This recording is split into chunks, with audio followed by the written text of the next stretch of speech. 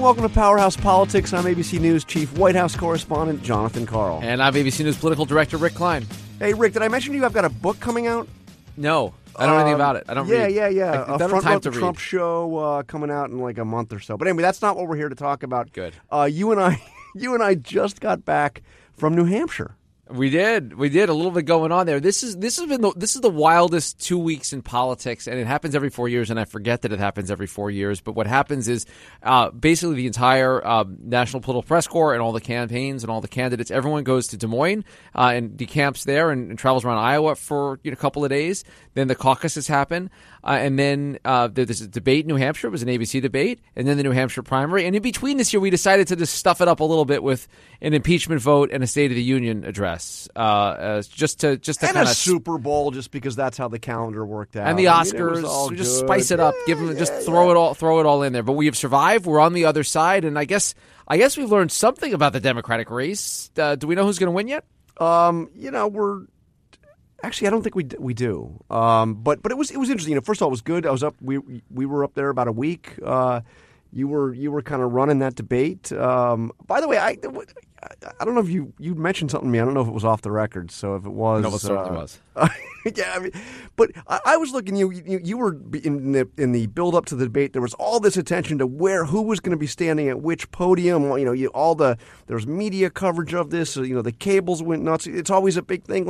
And then I had my sheet out because your team had put out a list of where everybody was going to be standing at what podium. But am I wrong, or was Elizabeth Warren standing in Joe Biden's podium? All I'm going to say is you could Google image the shots if you want to look at it. It may not have looked quite like it. I'm not sure exactly what happened, but somehow people got rearranged a little bit, and we don't know why they did, but they did it, and they did it. It was a great debate, John. It was a great debate, right? I mean, it was actually a great debate. I think the best since Lincoln Douglas, and that didn't have all the cool graphics that you guys had put together. But look, we come through. We have certain lessons that we have all learned from covering Democratic and, frankly, Republican primaries. But let's just concentrate on Democratic primaries. The New Hampshire primary became a thing back in 1952. This kind of first in the nation status. And I thought it was very interesting to see, and this was a fact that Chris Donovan had pointed out, that the lowest percentage of the vote won by any winner of the New Hampshire Democratic primary was in 1976, and it was Jimmy Carter. He won 28% of the vote. He had Mo Udall, I think, was in second with about 22%. But and that was a pretty crowded field. Had essentially 5 front runners. 28%, the lowest that we've ever seen a winner of the Democratic primary in New Hampshire come out. How much did Bernie Sanders get? I'm going to say he won. He beat a record. He's a record New holder. New record. For the lowest percentage of the vote. Yeah, he's about 26%. And what's fascinating about that is, there's a couple of things, John, to unpack there. One is, it's a crowded field, but that means about 3/4 of New Hampshire voters chose someone other than the person that ended up winning. And by the way, I refresh my memory on this, but who won last cycle? Do we have any stats I seem on to that? recall that it was a big night for Bernie Sanders. He beat Hillary Clinton. Is that right? As a matter of fact, he set a record that night as well for a non-incumbent in an open primary. He got 60% of the vote. That also is a record. So this is one of those records. We say this in sports sometimes, like DiMaggio's hit streak or Cy Young's win record, like unbreakable records, right? No one else will ever have the record for both the highest portion of the vote and the lowest portion of the vote in winning New Hampshire primaries. Certainly not in back-to-back years. That is amazing. So the trend lines don't seem to be great for Sanders. Now, that I have to say, so we track Bernie Sanders. It's been an incredible campaign, and the guy is the front runner right now. I mean, Mayor Pete's got a slight lead on the delegates. But by the way, that's another weird thing.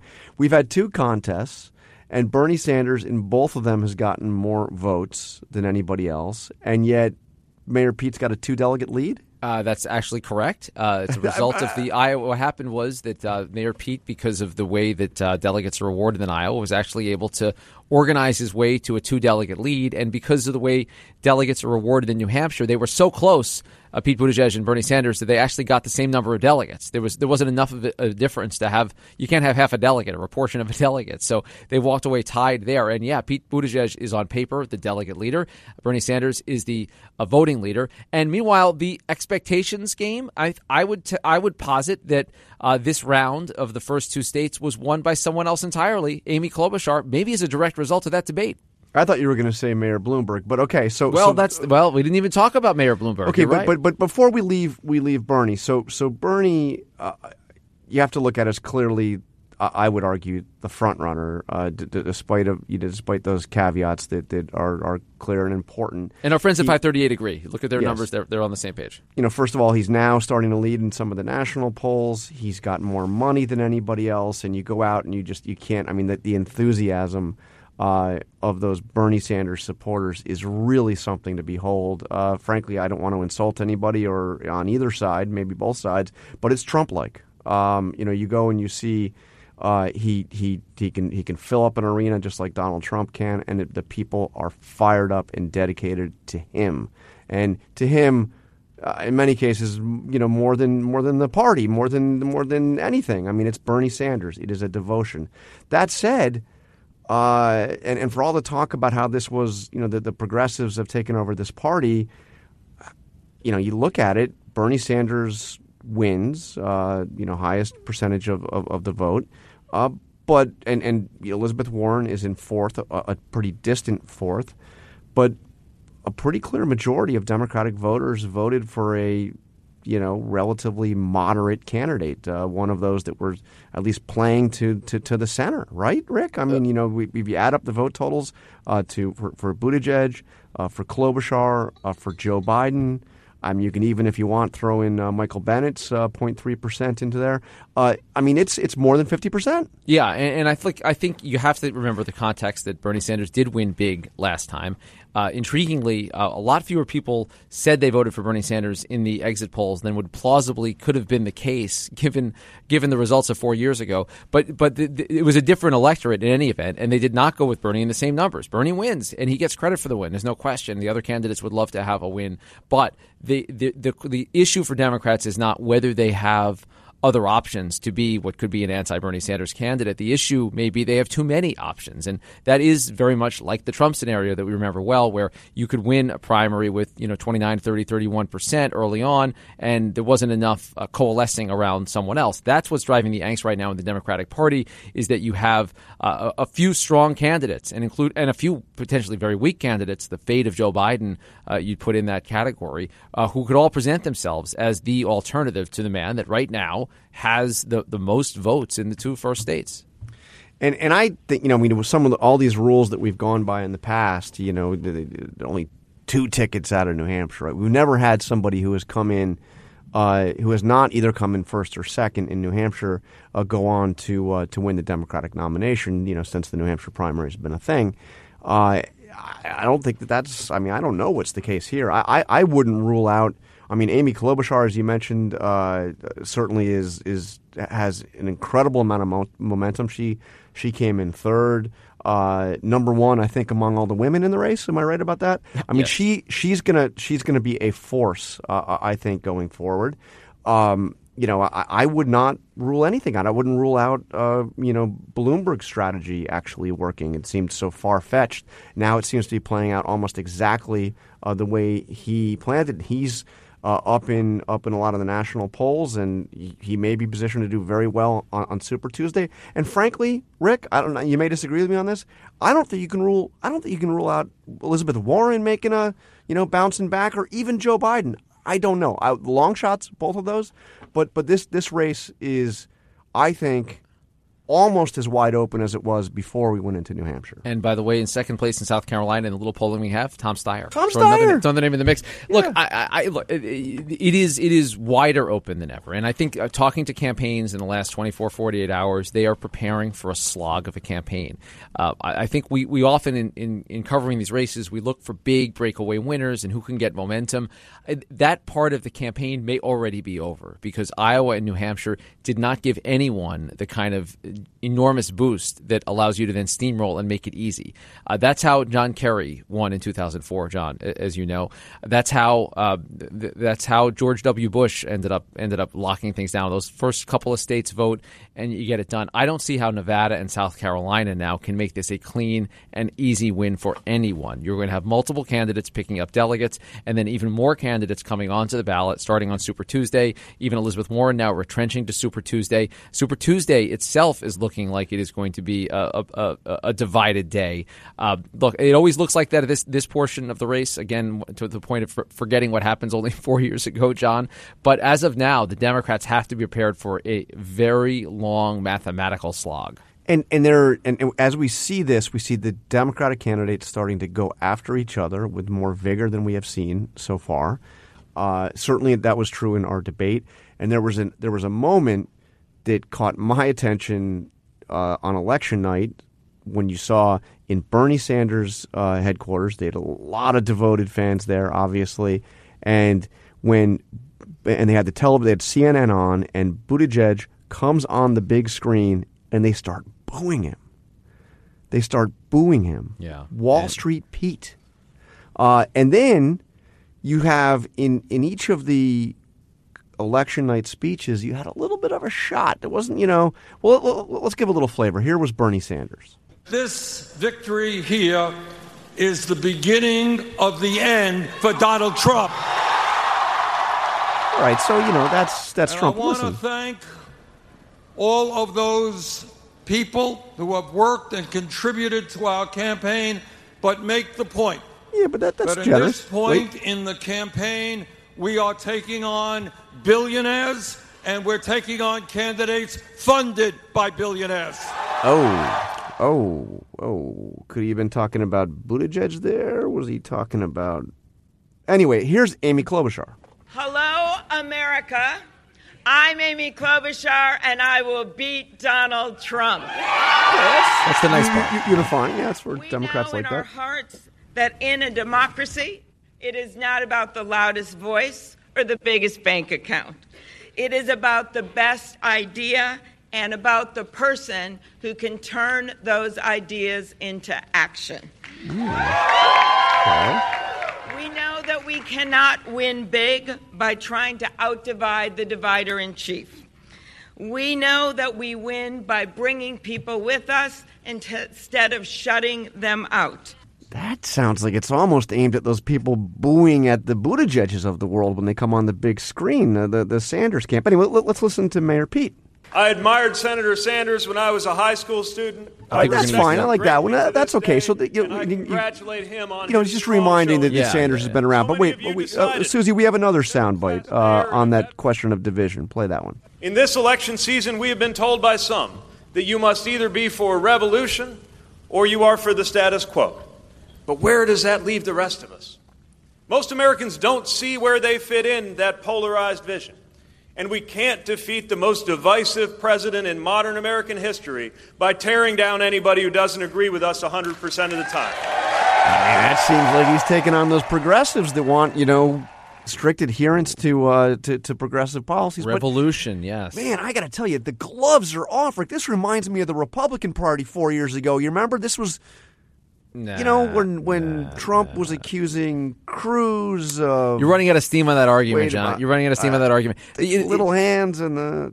One of the developments that happened late in New Hampshire, John, and you saw it, and you were out there covering it along with me, when Joe Biden launched that attack ad against Pete Buttigieg, and it made fun of him for... having nice lights under a bridge and redoing the bricks on the sidewalks. It was really a mocking tone.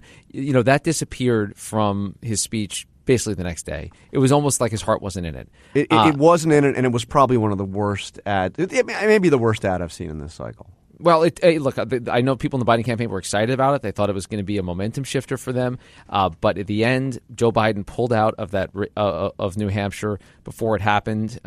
He went right on to South Carolina. He has backed off. And one of the most sunny developments of this early stage, John, we've been talking for a year about Joe Biden, the front runner. I think we've expressed skepticism about whether it's real. But I think both of us at one point said, well, you got to just tip your hat to the polls and say there's got to be something there. maybe there was nothing there. Maybe there was nothing there. He now has all of his hopes on one state, on South Carolina, and all of his hopes pinned on his ability to keep African-American voters in particular in his fold. And there's just really no sign that we're seeing in public polling or the any of the optics or the reporting from the campaigns to suggest that there's a lot of confidence there. Yeah, I have to admit, I think we both may have been a little skeptical about this since the start of this campaign. Biden managed to be the front runner in those national polls for a long time, front runner even in a lot of the polls in the early states. But it just goes to show how useless those polls are so far out. You get into the campaign, you get into the debates, you get into the retail politics, and it frankly wasn't there. Now, again, maybe he finds a way to bounce back. This is a very strange race. But before we take our break, and I know you have a conversation with one of the real behind the scenes stars of this, in the operative level, a very interesting, one of the most intriguing Democratic operatives in this race for the Democratic nomination so far. Somebody who brought Mayor Pete, went to work with him when nobody even knew who he was, or if you knew who he was, you certainly didn't know how to pronounce his name. And you've got that conversation coming up. Before we take our break, though, Rick, give me the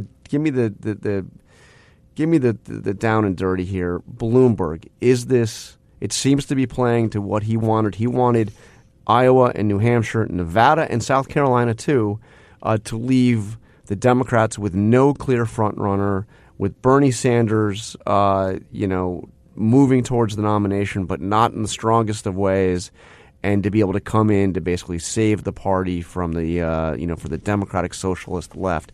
Is it working? In the spirit of New Hampshire debates, which we just had another great one of, let's dispense with the notion that Michael Bloomberg does not know what he's doing. Michael Bloomberg knows exactly what he's doing, John. And the detail that sticks out from these first couple of weeks to me, beyond the right play that things that kind of devolved into chaos for the Democrats early on, which is exactly what he wanted, or that Bernie Sanders is emboldened, or that Joe Biden is fading. The fact that Michael Bloomberg called those voters in Dixville Notch, New Hampshire, is only like 5 of them or something, right? Oh, there are 5. It's actually specifically 5, and they had 100% turnout, by the way. And they have One's to a even Republican have it. and 4 voted in the Democratic Party. And John, after he made those calls, he wins the Republican side 1-0, 1-0, and he wins the Democratic side, I think, with 2 votes, 2 entire votes.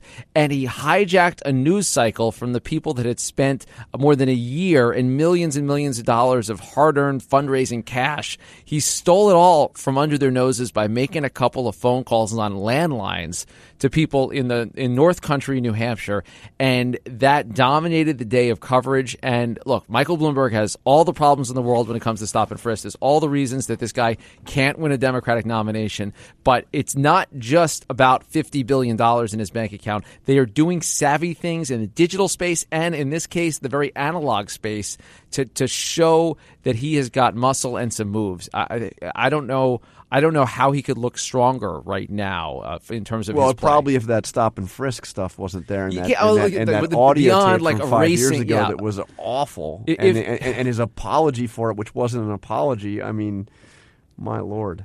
Things you can't erase things, but what yes. you can do is build it up. And Bloomberg sitting there waiting for the voting to happen in a couple of weeks, knowing that the first 4 contests are almost certain not to have a breakaway. Why did he announce his New Hampshire leadership team? Was that today? It was today, right? Yeah, I actually when I saw the day after the primary, when I saw it pop up into my email box, I thought it was like stuck from last week sometime. I don't do New Hampshire emails after the New Hampshire primary. I got to move on. But yes, he announces his New Hampshire leadership team. He's opened up a campaign office because it's a general election state. It is a general state. election, yeah. Wow, yeah, 4 yeah. electoral votes, and guess what? Donald Trump was just there the other day, and there's a lot of Democrats who are already thinking, how are we going to keep the state blue? This was one of the narrowest victory by Trump of anywhere in the nation. Lost by Trump anywhere in the nation. They'd love to flip it back, and Michael Bloomberg is spending money to make sure they don't. So he's already working on the general election. Okay, all right. Well, we're going to take a quick break, and we will be back with Rick's discussion with arguably the most intriguing Democratic operative of the 2020 cycle. Welcome back to Powerhouse Politics, and we're pleased to be joined by a friend of the podcast, Liz Smith. And I call a lot of people friends of the podcast, but Liz, who's a senior advisor to Pete Buttigieg, I really mean it with you, Liz, true friend of the podcast, and only in part because you got us that first Pete Buttigieg interview back in June of 2018. I looked back; it was so long ago, Liz, that we had to, when we wrote about the podcast, we had to do that whole pronunciation explainer and explain to everyone even where South Bend, Indiana was. Feels like a long time ago, doesn't it, Liz? It does. But I remember back then even how you called that he was going to be a star in the party and the future of the party. So I would love to extend my thanks to you for having him on and being an early adopter of the Buddhamentum. Well, you saw something, and I want to get to your history with him and kind of the anatomy of the rollout that we've seen, the explosion across the political scene of Pete Buttigieg. But I want to start with just offering some congratulations. He's now the delegate leader. As you know, he came in a strong second in in New Hampshire after winning in delegates in Iowa. You've got to feel pretty good. Where does the campaign go from here? What's the strategy? What's the next phase? And I know you're into phases. What's the next phase of Bootmentum? Yes, so, well, and that's not a trademark phrase. I think I just made that one up. But look, what we have focused on is in both Iowa and New Hampshire is really building strong organizations, getting his name out, meeting voters where they are, and building the broadest coalitions of any of the candidates. And we saw that in both Iowa and New Hampshire, that he did well in rural and suburban areas, that he did well with women and men. He did well with college-educated and non-college educated voters. And going into Nevada, going into South Carolina, that is our goal as well. And, it's different terrain there. And we definitely have a lot of work to do to introduce him and to really get to know, the Black community in South Carolina, to get to know the Latino community in Nevada. But we are going to take the same approach that we took to meeting voters here, which is organizing in communities, making sure that we are going on every possible media outlet, and, really getting out the word about how, even though he's a different type of candidate, he is the candidate that we believe is the best to defeat Donald Trump in November. So you mentioned those two contests that are before Super Tuesday. Does Pete Buttigieg have to win somewhere before Super Tuesday to keep this momentum going? I mean, we already won Iowa, which is a good start.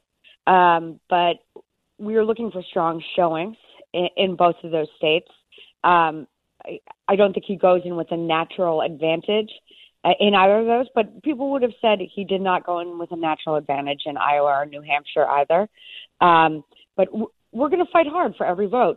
I think anyone who has seen Pete's schedule, the last few weeks, knows that no one's working harder than he is. He wakes up in the morning, does five morning shows, then we'll go out and just hit town hall after town hall. So we are going to take that same approach to Nevada and South Carolina.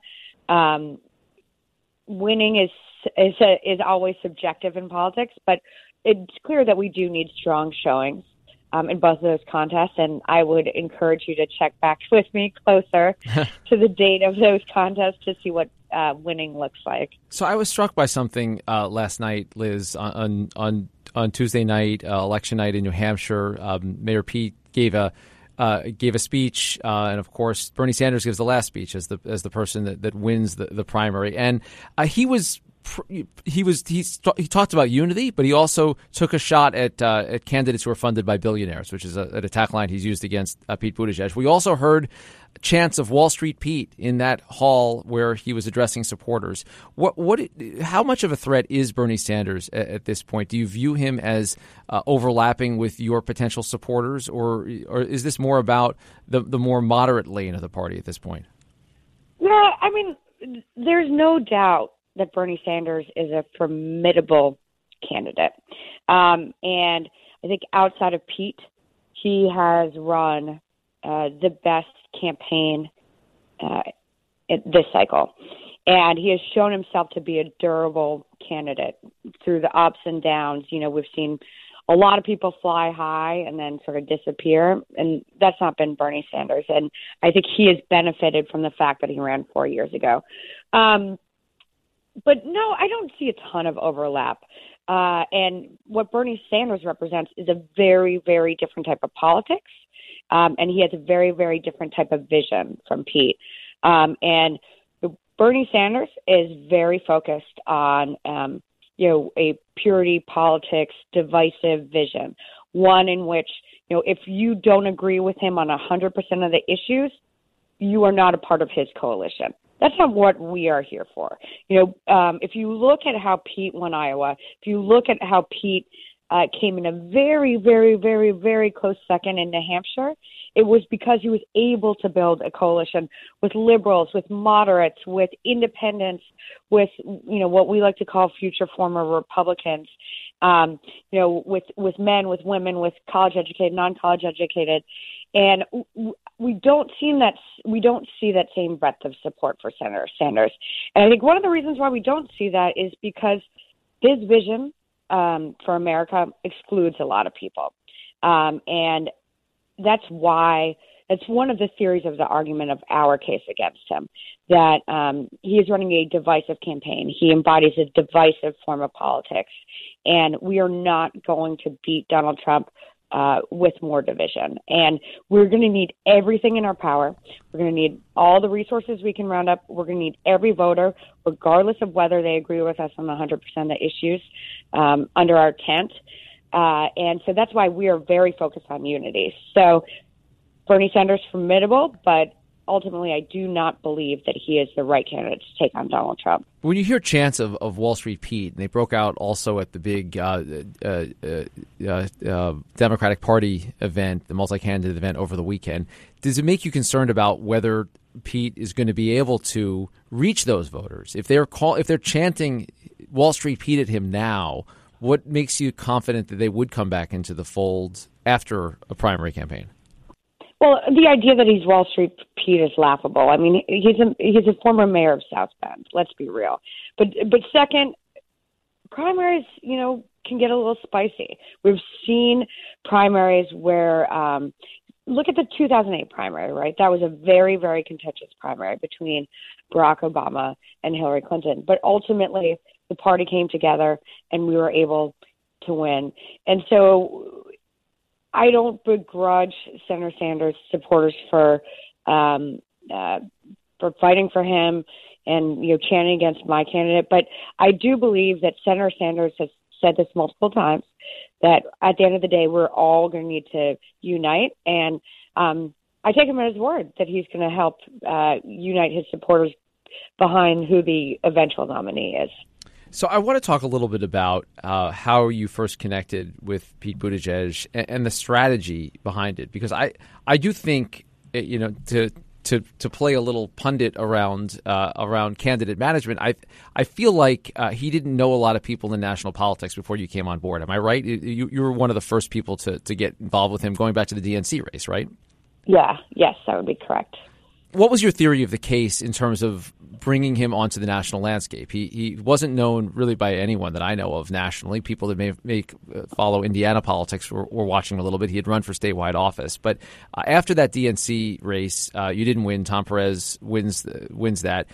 He kept a pretty high profile. What was your thinking in terms of how to get him in the mix? Yeah, so even though he didn't win the DNC chair race, I think I saw a few different things in him that were really unique. One, his bio. You almost couldn't create that bio in a lab, right? You've got a Rhodes Scholar, veteran, religious, mayor from the quote-unquote Rust Belt, who also happens to be, openly gay. And, that's not a bio you run across every day of the week. Second thing I would say is that his style and tone is so unique and different from others in politics.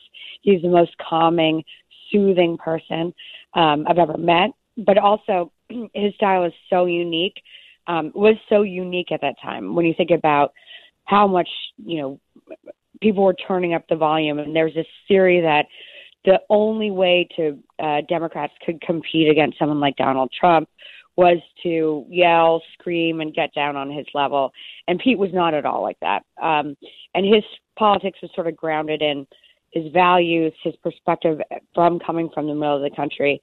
And so even though he didn't win the DNC chair race, he did sort of catch on and get some recognition in there for offering a very clear vision and bio that was very different from everyone else.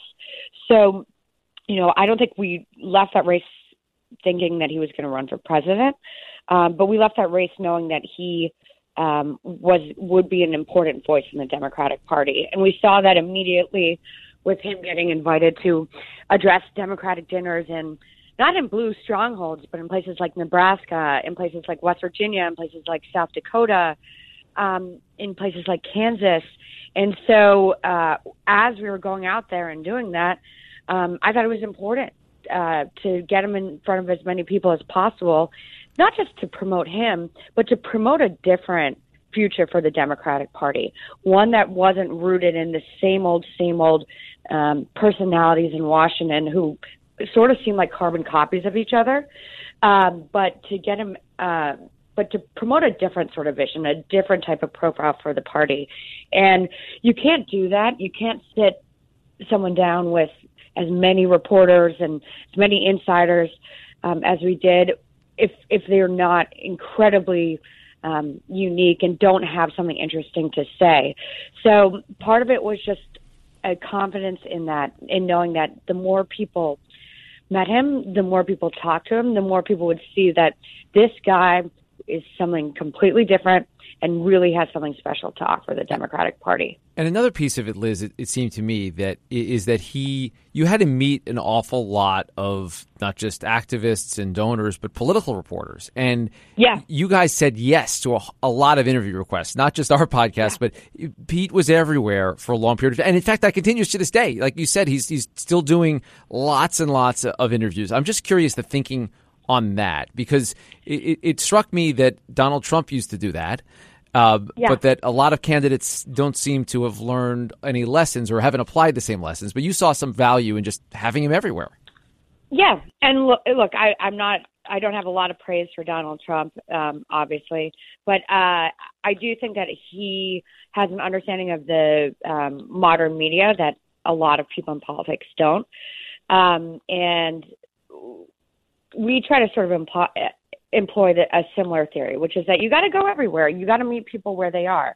And you've got to go not just to traditional political outlets, but go to entertainment outlets, go to sports outlets, go to outlets that don't necessarily line up with your ideology.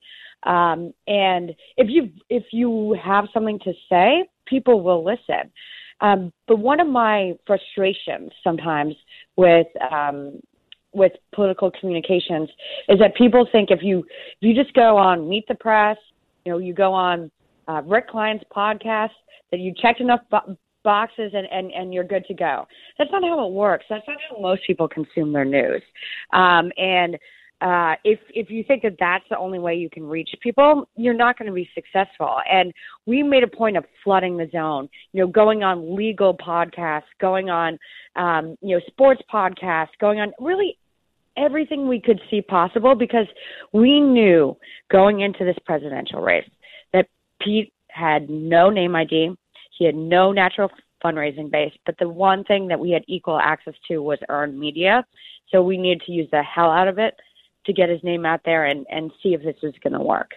And a lot of that earning was courtesy of Liz Smith. Liz, we appreciate you checking in. I know as a Dartmouth grad, it must be particularly gratifying to see your candidate do well in New Hampshire. Congratulations again on this ride, and best of luck to you moving forward, Liz.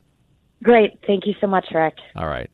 And I would just have one other note about Liz. She worked for Martin O'Malley. She worked for Governor Andrew Cuomo in New York. She worked for the Obama campaign back in 2012. And there have been a number of profiles written of her recently that get at this. But she is an intriguing figure that seemed to be everywhere over the last couple of weeks in Iowa and New Hampshire. And I think you'll hear a lot more about her if Pete Buttigieg's momentum continues. That does it for this edition of Powerhouse Politics. For John Carl, I'm Rick Klein. Thanks to the entire team, Trevor Hastings and Susie Liu, Angie Yak, Avery Miller.